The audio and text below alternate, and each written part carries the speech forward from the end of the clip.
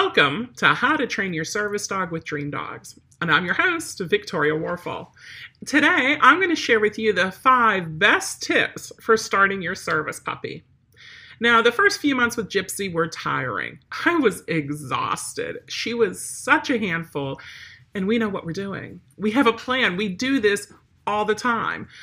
This is what we do. We're professional dog trainers, and that's all we do is we train dogs, we train puppies, we train service dogs, we train therapy dogs, we work on behavior issues. It is dog, dog, dog. And that's most of the conversations in our household revolve around dogs. But I said numerous times, I don't know how regular people do this. We had a plan for Gypsy, and the plan for Gypsy was she was going to be not only a service dog, but the best service dog and mother of service dogs. And we knew what we needed to do. We had our timeline. We knew what order to do things. And I was still exhausted from all of her energy. And now that we have Roma just turned 5 months old, and she's a handful. Now, Gypsy's already a year, but you put them together, and holy cow.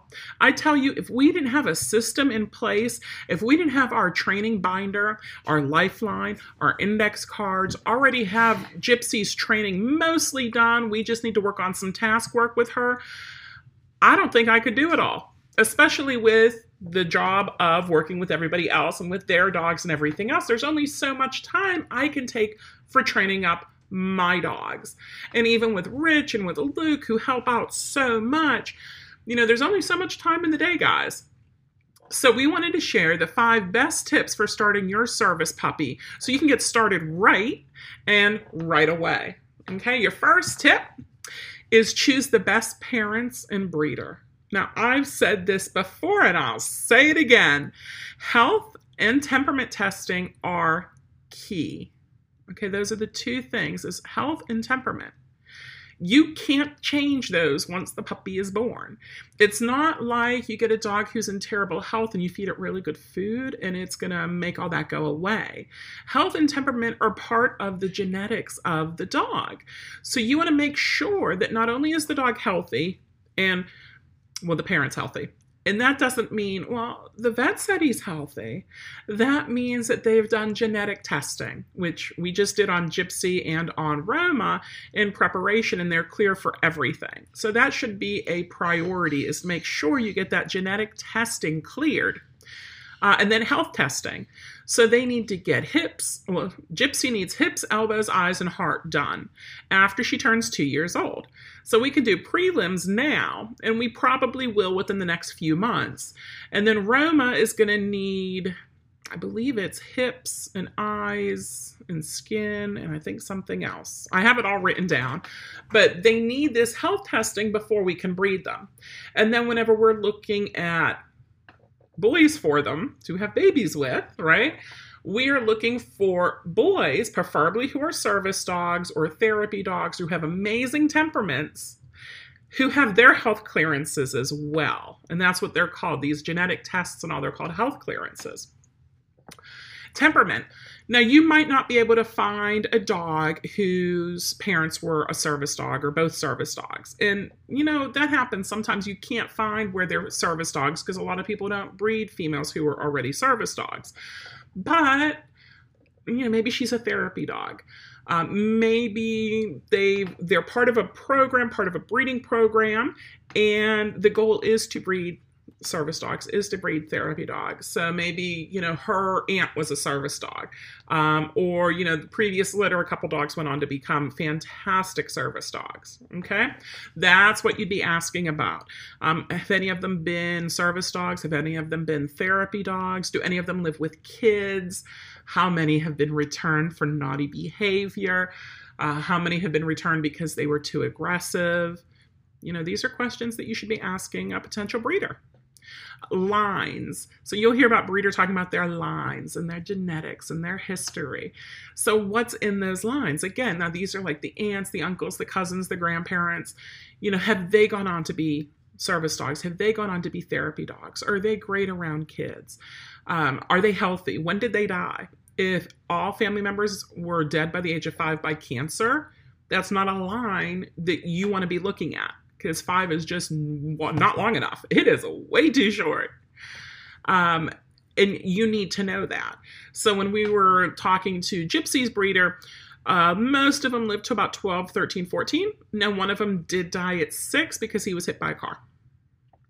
So while it's not okay, it's understandable that at least it wasn't that he died of cancer at 6 or heart issues at 6. And some of these tests that you can do with your dog don't pop up right away. You know, some tests have to be done yearly because you might discover at 8 years old that now it's an issue, or 6 years old that now it's an issue, but it wouldn't have shown up beforehand. Okay, so your first tip is to choose the best parents and breeders. Oh, and here's another reason too, guys, is not only the health and the temperament and the lines and the history and knowing everything, but it's because you know everything, right? You know that the parents got the best care. The parents got the supplements that they needed. The mama got extra food while she was nursing. The puppies got the best diet from the get-go. They got the early socialization. They got all of that, which is fantastic. It's not just, you know, like, well, we found this dog down by the dumpster and he was scavenging and he was pregnant and we found the puppies, but it's a golden retriever, right? So it's the same as yours. No, you don't know what that dog's been exposed to at this point. And while that dog will be a fantastic pet, you know, service dogs, they're like Olympic athletes. They need to be a little bit more. Okay. Tip number 2 is potty training. Get it done now. Potty training is, if you get your puppy at 2 months old, which is 8 weeks, it's still going to be at least 4 months of potty training. Now, if your dog is a miraculous genius, right, and your dog never has an accident, except for when you're not paying attention, it's still an accident, even if you're at fault because you weren't paying attention. So you want a dog who can hold it if you're a couple minutes late getting to the door, if something else comes up. You want a dog who won't mess in the house, you know, who's crossing her little puppy legs because she needs to go out so bad. You want to get the potty training done as fast as possible, because the faster you get your dog potty trained, the faster you can start your public access training. And getting your dog out and about in those different environments is a huge bonus, especially if you can do it while they're young and while they're very impressionable. So you want to be strict now to make it easier in the future. Okay? We're going to have a whole episode on how to potty train your dog, because I get a lot of questions on how to do potty training. And so we want to answer them, and we want to do it in just one podcast episode. We also have our book up on Amazon. I think it's the 4 Steps to How to Potty Train Your Dog. And we have our video in our online course as well, which is our perfect potty training system. But potty training is always a big question. For a lot of service dogs, what they want you to do is teach the dog to potty on command, along with pottying on the leash. Now, that doesn't mean that they aim and they pee on the leash. It means that while they're wearing the leash, they go potty. And why we make sure we tell people this is I've had some people come and the dog won't potty if he's on leash. So they have to take the dog off leash and let him potty. Or the dog only potties in his own yard and he doesn't want to potty when he's out in public, which is a good thing, except what if you're traveling and you're not going to be home for a while? You know, you can't take a couple feet of sod and take it with you because your dog's not going to get it. Your third tip is socialization and habituation. So you want to socialize your dog. One of the common things that people say is 100 in 100. So your first 100 days with your new puppy, you want to expose your new puppy to 100 different things. So this might be different surfaces to walk on, different smells, different sights, different sounds, different people, different things. I have a whole list, and I will put it in the show notes, for what you need to socialize your dog to your puppy to. And the earliest, so there's the fear period, and that goes between 4 weeks old and 14 weeks old. That's the best window for socialization. After that is a fear period. So 4 to 14 weeks, socialize your dog with as much as possible. Now, if you get your dog at 8 to 10 weeks old, you have 4 to 6 weeks to socialize your dog a lot. Okay? And then afterwards, your dog might start to get a little bit fearful over things that used to not bother them. So what you want to do for that is take it down a notch, make it a little bit easier. Show your dog that it's okay. You don't want to just, it's okay, it's okay, it's okay. But you want to show your dog that there's nothing to be fearful for, which is why we promote getting your dog out and socializing and habituation as much as possible before 14 weeks old.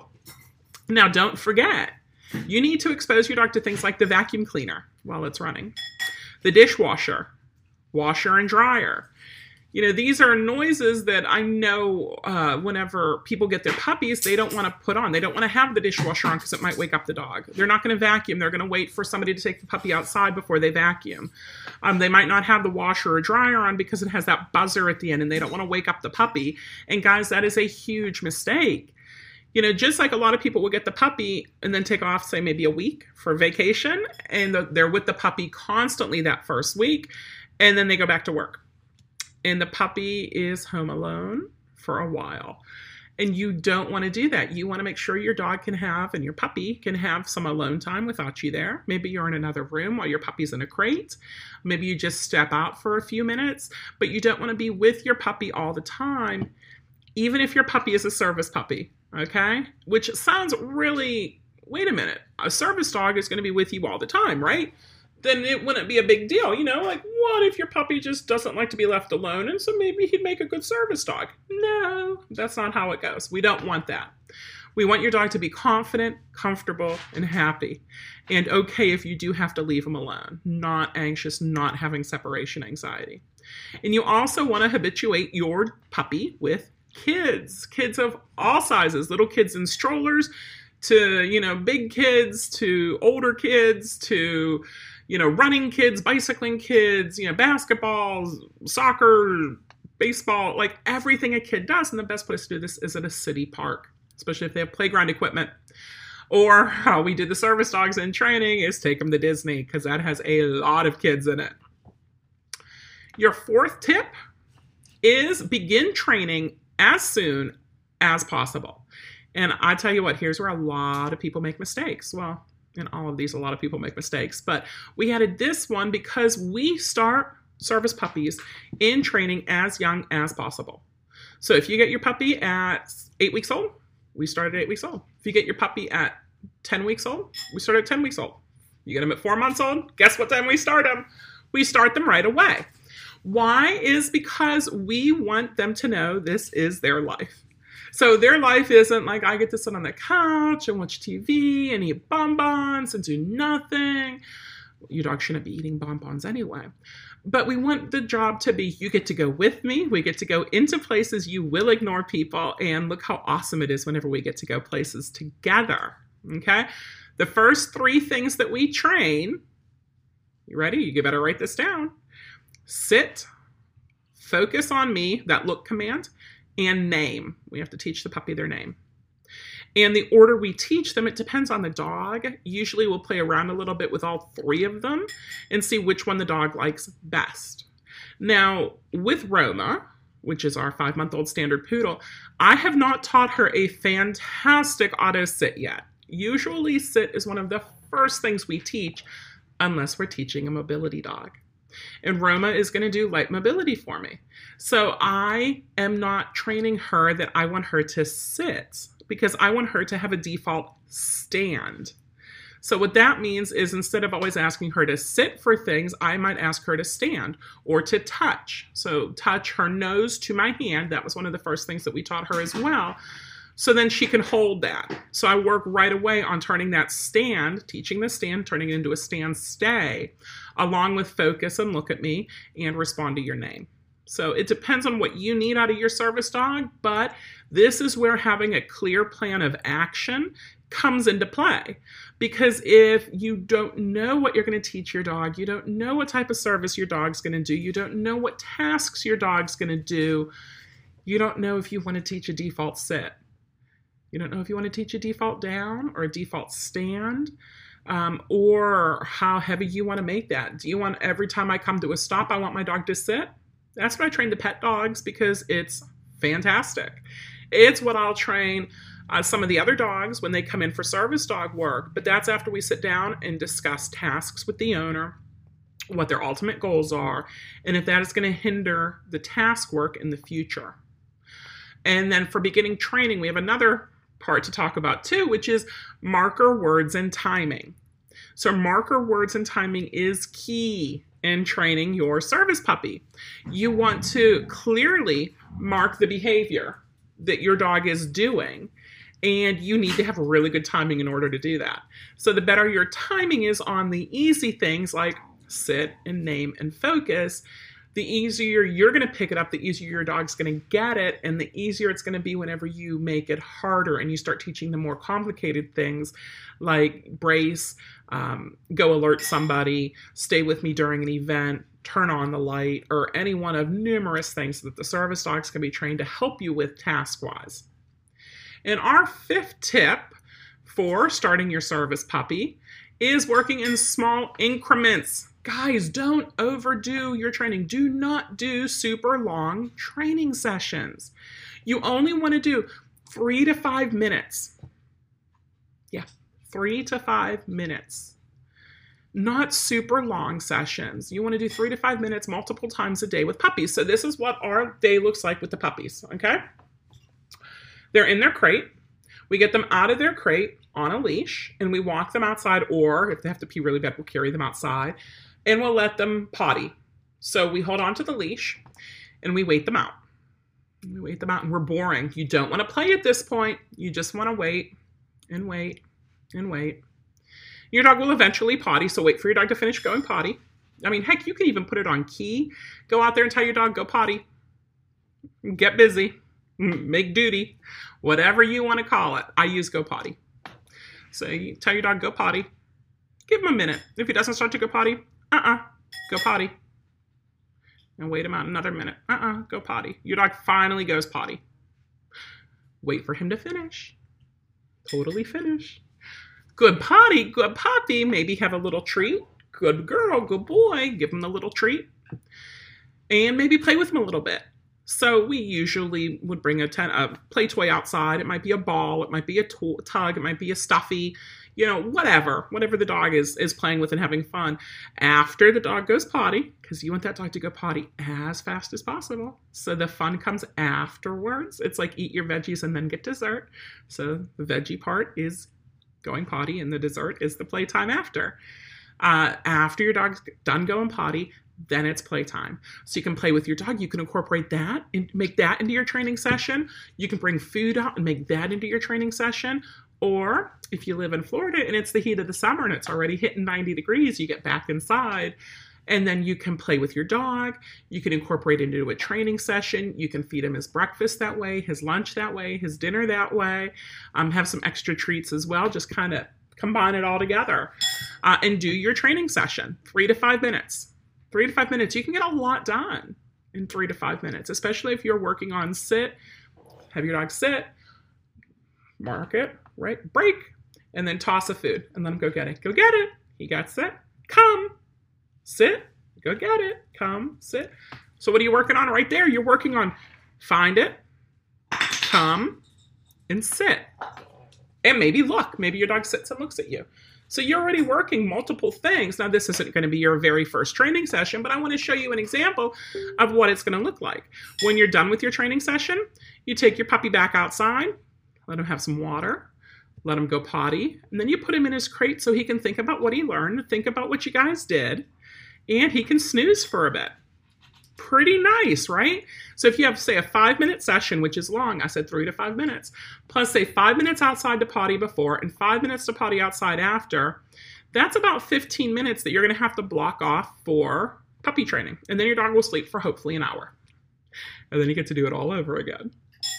Sometimes you'll just go out and do a quick session and come back in. Sometimes you'll just go out and potty. You know, it's not like this is going to be 20 to 24 sessions a day of training. Don't do that. But you do need to give them that mental cool down period afterwards for them to absorb what you just worked on with them, for them to understand it, for them to process it. And you know how your computer needs a reboot whenever it downloaded new software? Or maybe your phone needs a reboot when it downloads new software?